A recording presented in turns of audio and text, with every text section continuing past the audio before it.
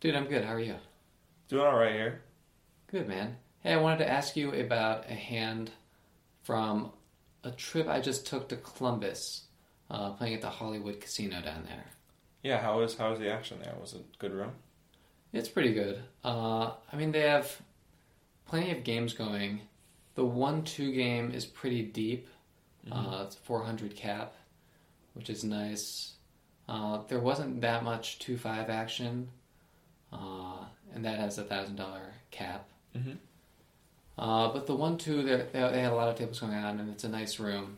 I like the feel of the casino, and I actually won a couple $100 with some free slots money I got. So that was nice. Yeah, I mean, sometimes I wonder why I put so much time into poker when, Yeah, I know. Two spins, 100 times what I started with. Oh, it was only 2 spins? Yeah, the first spin I hit the jackpot, and the second spin I got 16 free spins. So that was nice. Nice. Anyways, the first day I was there, I was sitting at a table with one player who I really wanted to play with and another player who I didn't really want to play with at all. And this hand involved both of them. Interesting. Okay, cool. Okay. So my image so far at this table is very loose. I've been playing a lot of hands, probably opening like 20 to 25% of hands, especially in late position, slightly more. I've been 3-betting somewhat frequently. I don't believe at this point in the session I've showed down any light 3-betting hands, but I have been 3-betting light. Mm-hmm. So I'll describe the two main villains in the hand as they come. So I'm in the big blind. The first villain is the villain that I'm targeting. He's been on a bit of a heater, so he has a very big stack, probably about 700. But he's made some pretty clear mistakes, like making some really bad value bets and playing some really bad hands. Mm-hmm. I've also noticed that he opens his premium hands for a lot bigger than he opens his lesser hands. Mm-hmm. And his his open size for those lesser hands is 7. Mm-hmm. So he opens to 7, Mm-hmm. UTG plus 2, and it folds to the button, who's the second villain, Mm-hmm. who I'm identifying as a very good player for 1-2. He's looks to be in his late 20s. He's dressed fairly well. He bought in deep. For 400? Yeah. Yeah. And makes larger bet sizes in good spots, plays position. But he's playing a pretty similar style of opening as me in terms of frequency. Mm-hmm. And I recently changed seats to be 2 seats left of him. Yeah. And I'm biding my time really to take over the seat of the person sitting directly to the left of the person I'm targeting because they have a very short stack and don't look to be rebuying. So that's really why I'm still at the table, because I might have left just because this other player I think is going to give me more trouble than it's worth. Yeah, it's rare you find a player like that at a 1-2 game, Mm-hmm. And he has already called me down fairly light once. Was he correct in and that spot? he was correct. Okay. I don't remember the details of the hand, but I know he's sort of considering my opening range to be fairly wide and knows that I'm capable of bluffing. Yeah.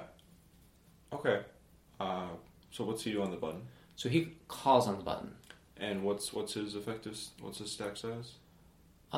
They both have me covered. Okay. And I have 600. Okay. Cool. So I think he's definitely 3-betting all his premiums in this spot. Yeah. I've seen him 3-bet plenty, and this villain, the first villain has folded to 3-bets several times. So the first villain, when he makes it, is kind of exploitatively small sizing with his worse hands. If he gets 3-bet, you've seen him fold them. Yeah. Okay. So, Yeah, this seems like a kind of just like a dream spot. You have the good player's range who's capped, and you have the first player's range who is capped based on the sizing. So, I'm not 3-betting 100% of hands here, obviously.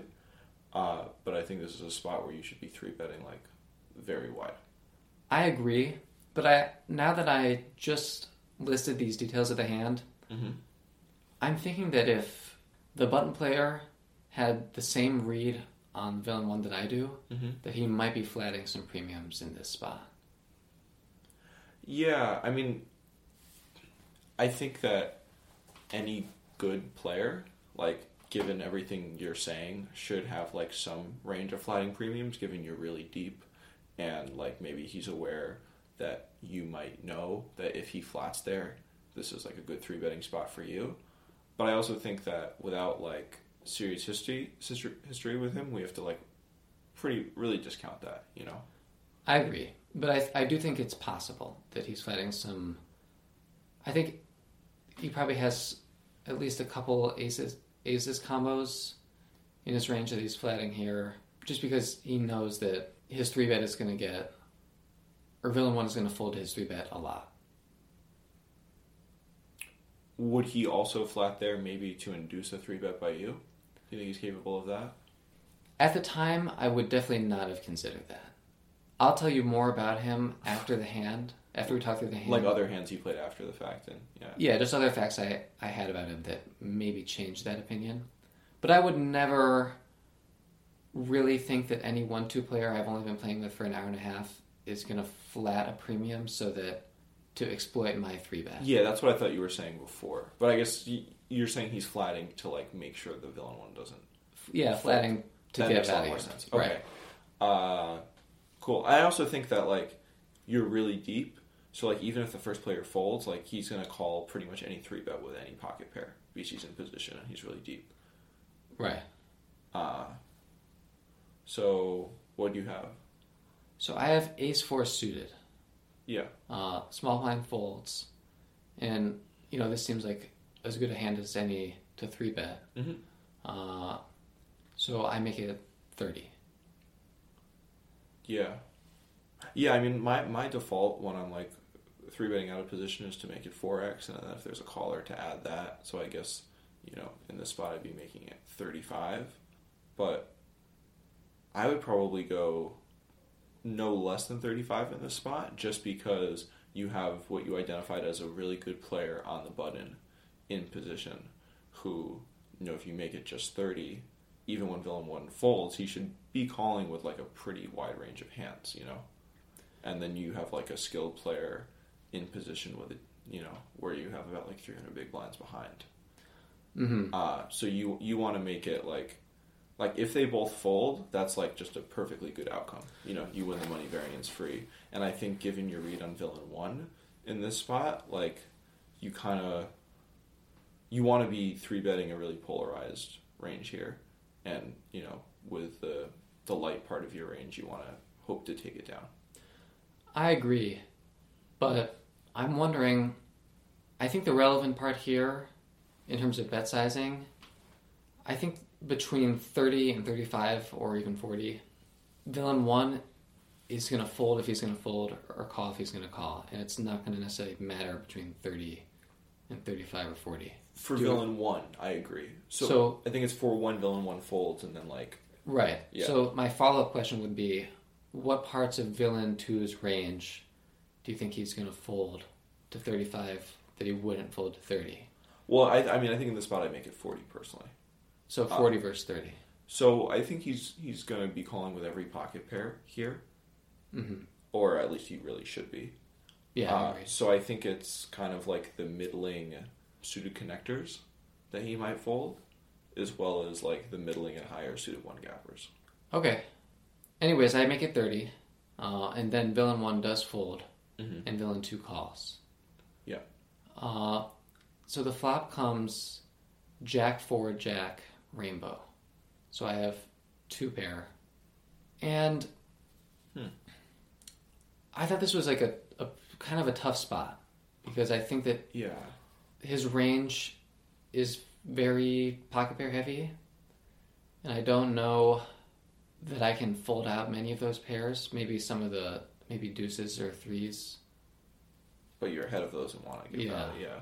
So I thought I would check call to try and get value from hands he, will bluff with, king queens, king tens, queen tens. Yeah, I think, he'll be bluffing with most of his air here because, he's identified that you're like an aggressive player and that when you check, you're kind of capping your range. And I think a lot of times, like, when you check here, you might be checking to give up. So I think the check call is definitely a good route to go. Also, given, like, your history, I think it'd be pretty ambitious to try to get him to fold, like, a pocket pair, like 8s, 9s, and 10s. Yeah. By the river. I also think that you are really deep, and there are scenarios I can imagine where, with like a little more history, I'd be betting for value on this flop. To get called by deuces, threes, and like all of his ace highs. But you're incredibly deep, and I think if you were to get raised on this flop, you just have to fold, even if you think he's like capable of raising light. So I think for pot control reasons, it would also be a good idea to check call the flop here and then kind of see what happens on the turn. Yeah, I agree. I feel good about my check call line here. Mm-hmm. And just to progress the hand a little bit, he does bet 40, and I did call. Cool. So we have about like 145 now. Yeah. So I guess what is my plan for later streets by check calling? I think that's part of where I'm a little bit lost in this hand. I mean, I think against a player like this, you definitely should have a range that check calls the flop and check folds blank turns. I think that with all the information that you provided me, on a blank turn, I'm folding to like a bet that's larger than like half pot. I think he would likely appropriately bet, like if there's like another low card below, let's say his like middling pocket pair, I think he'd likely bet again on the turn for value and for protection. And then I also think he's sometimes going to just double barrel, but I think when you have a dry board like this, an aggressive preflop raiser who you'd think would normally c-bet this board, and they kind of opt to check call, if I don't have any like serious reads against them and I'm in the button player's position, I'm not just going to like continue to double barrel with all of my air on the turn. So I think until you have more of a history with him on like a turn that doesn't change much, I think you have to fold. So I think I'm calling the flop and planning on folding to most turn bets. Okay. Yeah, I think that makes sense with this hand. I'm just worried that I'm trying to think about what the whole range looks like on the flop to make sure that, when I check here, I'm not too exploitable. I think at 1-2, that's not often a very productive conversation. Mm-hmm. But against this opponent, I think it's worth consideration. But maybe for another time. I mean, I think on a basic level, you don't really have any history with this villain, so you're not trying to like be balanced here. I think it's reasonable even against like a decent player to try to just be one level higher than him. Unless you think he's that good of a player where you really should have some semblance of balance. But I think it's okay that like your check call range is going to just be weaker than your betting range. Yeah, I guess what I'm worried about is that when I do opt to check call, it looks like such a pot controlling line mm-hmm. that against a skilled opponent, and I think this opponent might be skilled enough, and I already sort of felt like this opponent might be skilled enough at the time, that taking a pot controlling line like that would lead me to encounter some really a lot of pressure going forward. Yeah, I mean, I definitely... If I've only been playing with you for like an hour and a half and I have no history with you, and I see you take like a pot-controlling line, I think in his position I would be likely to kind of fire 3 barrels and put the pressure on, because I think that most players that I identify as like decent players are just not going to be taking a pot controlling line with a hand they're comfortable calling 3 sizable bets with. But there's a big leap between like that and then saying that a player that appeared to be very competent at 1-2 is capable of that. I feel like even if you have all of the signs, it's still probably best to make like, you know, a game theoretically exploitable fold on the turn, and then just like make mental note of the next few hours, and then like maybe be capable of calling him down for 2 streets with ace-4 in the future. Yeah. But I think I'm definitely folding to a blank turn against like this player with all the information provided. Mm-hmm. I can definitely get behind that. But the turn is a little juicier than that. So the turn is a jack, and I check to him, and he bets 140. So that's pot. Just under pot. Yeah, I mean that's not a blank turn. No, it's not a blank turn. Yeah. Yeah, I mean, whatever his holding is, it's, you know, a good bet. He's putting a lot of pressure on you when you have a clearly capped range. Mm-hmm, but his range is also clearly capped. Like he has jacks. Yeah, well, I mean, it's capped and he doesn't have premiums. It's not capped in that like he can't. Right, of course, he can have jacks. Yeah, so that's. I was definitely like really conflicted about this spot because of what we talked about on the flop and the fact that I feel like this is a very good player, one of the best players I've ever played against at 1-2. You pretty much like never have a jack. You like maybe have like quad. Like on the flop, you maybe have quads, but like on the turn, you almost never have a jack. And he definitely. And I definitely don't have. And he'll know. He knows that you don't have any jacks. And he knows that I took a pot controlling line. Yeah.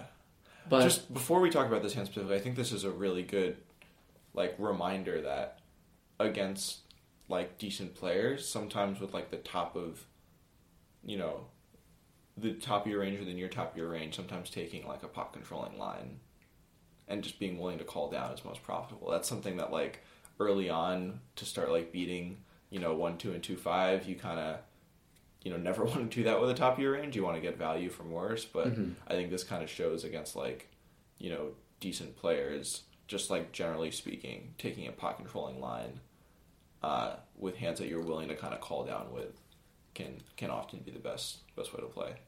Yeah. The thing is, I wasn't certain that I could call down. I definitely didn't think I could call down here because I think he's easily turning a lot of hands that beat me anyway into bluffs. Really? I don't see a player doing this with like 5s. I really don't. I see this as a pretty polarizing bet.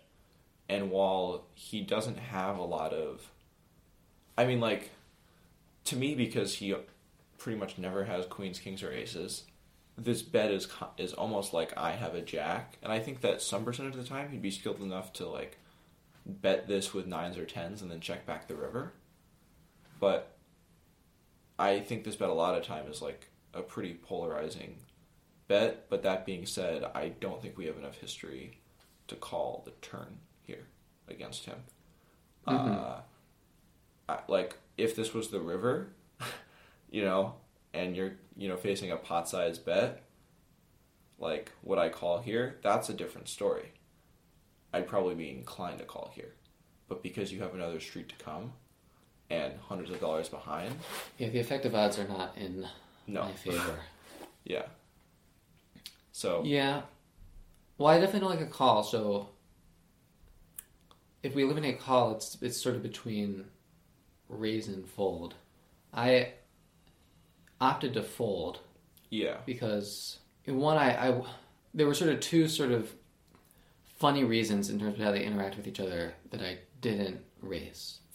Well, before you're talking about raising, though, like I think we've kind of identified that like his bet is pretty polarizing, and raising a polarized range doesn't usually make sense, right? Like that bet is like what he would bet with a jack, I believe.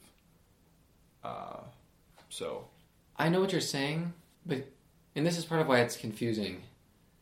If we can't call because of the effective odds, but we think he's betting a polarized range and perhaps an unbalanced polarized range, then should we call? Or... Well, if we're sure that he's like unbalanced enough for us to profitably call down the turn in the river, then yes. But what I'm saying is we don't have enough information to make that call. But I think we clearly have enough information not to raise, because he's betting a polarized sizing, so it doesn't make sense to raise that sizing because either it's kind of snap call or like snap fold, you know. So I think the only consideration here is really a call. Well, I think it'd be different maybe with like a bet that is closer to half pot, you know, where he still clearly has middling pocket pairs in his range, and then when you raise, you're kind of like representing a super slow played hand and putting him in a tough spot, you know. But I don't think that works for this sizing. Yeah, I'm agreeing with you, but I'm sort of verbally exploring the idea of making a small check raise here. It almost feels like sort of a preemptive, you know, blocking bet, which it's not intuitive because it's not the river. Yeah. But basically, if I think that he'll fold all of his air to, let's say, a min raise in this instance, then does it make sense to min raise here, win the pot when we have the best hand, and not have to face any river bet? No, it doesn't, because if you think that he has enough air in his betting range here, you should just call down. But I think based on the information we have, we can't say that he clearly has enough air in his range here, so we just have to fold. Yeah, I think you're right. Well, I folded. Yeah, I think probably part of my dissatisfaction is just coming from frustration of being at this table with this one really juicy player and then this other guy who just, you know, consistently got in my way. We were sort of playing musical chairs, trying to get on each other's left. Yeah. And it was just really annoying. I mean, sometimes it's probably just best to move tables. Like, even with that better, you know, that desirable player with the $700 stack, like, you know, it's a 1-2 game, and you were play on the weekend, right? Like, it's gonna... Yeah. You know, and you can find another good table. I did eventually move tables. I think there was a little bit of ego going on. I'm sure. And actually a similar thing happened the next day where I was in the best seat, directly to the right of the... Directly to the right? Sorry, directly to the left of the table's, you know, resident fish. But the rest of the table was just really not desirable. Yeah. I mean, that's not a table you want to be at, especially at 1-2. Like, you know. When I say, just to quickly interrupt you, when I say undesirable, I'm not necessarily meaning very tough, but like one tough opponent and then other not, you know, super fishy opponents. Yeah, of course. Right. I know what you're saying. But yeah, I feel pretty strongly if you're in a room that has like more than 3 or 4 1-2 tables, like, you know, you should be at a good table 100% of the time. Yeah, I agree. Anyways, part of, you know, what made the hand interesting to me in retrospect is that the next day when I got to the casino, this same player was playing 2-5. Yeah. And so he clearly wasn't a typical 1-2 player. I'm not totally sure. He must be a regular and know that the 2-5 game the day before wasn't as good. Yeah. Or else I'm not sure why he would have been playing 1-2 and then 1-2 on a Friday night and then 2-5 on a Saturday midday. Yeah. Both times, probably two tables going. Probably for those reasons that the 2-5 was just looked pretty bad on Friday night. Mm-hmm. So he's not a pro though, right? I doubt he's a pro. Yeah. Good but regular. He could be. Good, you know, likely winning regular. Yeah, and he could be a pro. There were plenty of pros in the room, even at 1-2, people who sort of describe themselves as a professional. Well, it's hard to know exactly what that means, but people who said that and then demonstrated poker intelligence. Yeah. Even more so than the sort of tag pro that I'm used to seeing in other casinos. Yeah. What would you say? Would you say how does the Planet Hollywood rank to our, you know, home casino of the Horseshoe in Cleveland? Oh, it's just the Hollywood, I think. I don't know if it's the Planet Hollywood. Oh, it's totally not. Yeah. Mm-hmm. I definitely like the Horseshoe better. Better action, you think? Well, one, I like playing 1-3 better. And the action that I've experienced the horseshoe has been better. Definitely less good players. And then everyone was talking, or not everyone, but a couple players were talking about how great the PLO in Cleveland is. Yeah. It makes me really want to step up my PLO game to take advantage of that. Yeah, no, it's really taken off recently. Yeah. Yeah, the PLO game has been great at the shoe. I haven't been playing that much in the last few weeks, but I found myself in a 5-10 round-by-round game last weekend, and it was a really, really great game. You know, unfortunately, aces and kings pre-flop both couldn't hold up, and that was the end of my session. But it was clearly a very profitable game to be in, even though there were some clearly, you know, very good players. Yeah, that sounds awesome. Yeah. Oh, well. I've also heard that in round-by-round games, it's really easy to sort of take over the hold'em round because people play a lot more conservatively just because they're, you know, they just came from Omaha where, you know, there's a lot more possibilities for each hand. Yeah, that was not the vibe of this game. Oh, People really? weren't generally playing conservatively. It was a lot of, I mean, everyone at the table was like more of a reg than me. It was either like pros, people that like might kind of consider themselves pros but are probably not winning players, and then, you know, big fish that come in on a regular basis. Mm-hmm. So it's everyone kind of knew each other and was like, Okay. you know, a lot of leveling and A little stuff. bit of home game feel. Yeah, really. So it was some of the most fun I've had playing poker in a while, despite you know, me losing in that game and losing pretty hard in the 2-5 game that preceded that. Yeah, that will happen. That's poker sometimes. Yeah, it's definitely important to be able to have fun when you lose, because you'll lose. Yeah. You know? Yeah, no, it was an unfortunate thing because I actually wasn't planning on playing poker that night, so I didn't really bring my bankroll with me. You didn't realize you were going to be playing 5-10 round by round. Yeah, and obviously, like, I'm not normally playing 5-10. It's only, you know, kind of specific circumstances when the game's incredible, when I'd really be able to do something like that. But that definitely made me think of, okay, maybe it makes sense to, like, keep some money at the shoe or something, or, like, always have access to, you know, X amount of money, because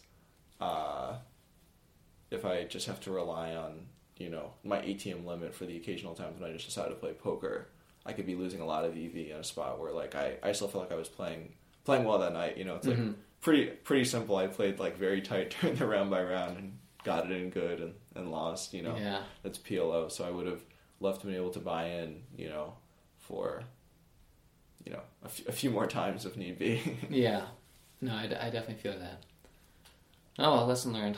Yeah, and speaking of bankroll management, you can actually check the website now. I just published a kind of piece on realistic bankroll management and, you know, how to think about that for people that, you know, aren't professionals or people that have, you know, thousands of dollars specifically dedicated to a poker bankroll, and especially for the type of people that might want to have that, like, poker bankroll, but, you know, can't just deposit that money into like a poker account or set aside that money at the current moment. And speaking of the website, we're getting more and more listens every week, but we're not getting more and more hands being written into us every week. So we would still love to hear from you. And we're going to try and answer all the emails we get.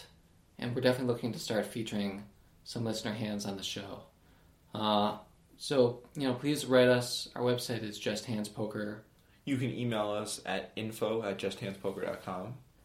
And also, you know, if you don't want to write in a whole hand, feel free to comment on some of our blog posts or podcast episodes. We'd love to hear what you think. You know, I'm sure we've gotten many things wrong so far, or at least there's some points that maybe we didn't feel like merited, you know, further debate, but that still kind of left you with some questions. So, you know, leave a comment, write us an email. We'd love to hear your feedback. Great. Well, thanks again for tuning in, and we'll see you next week.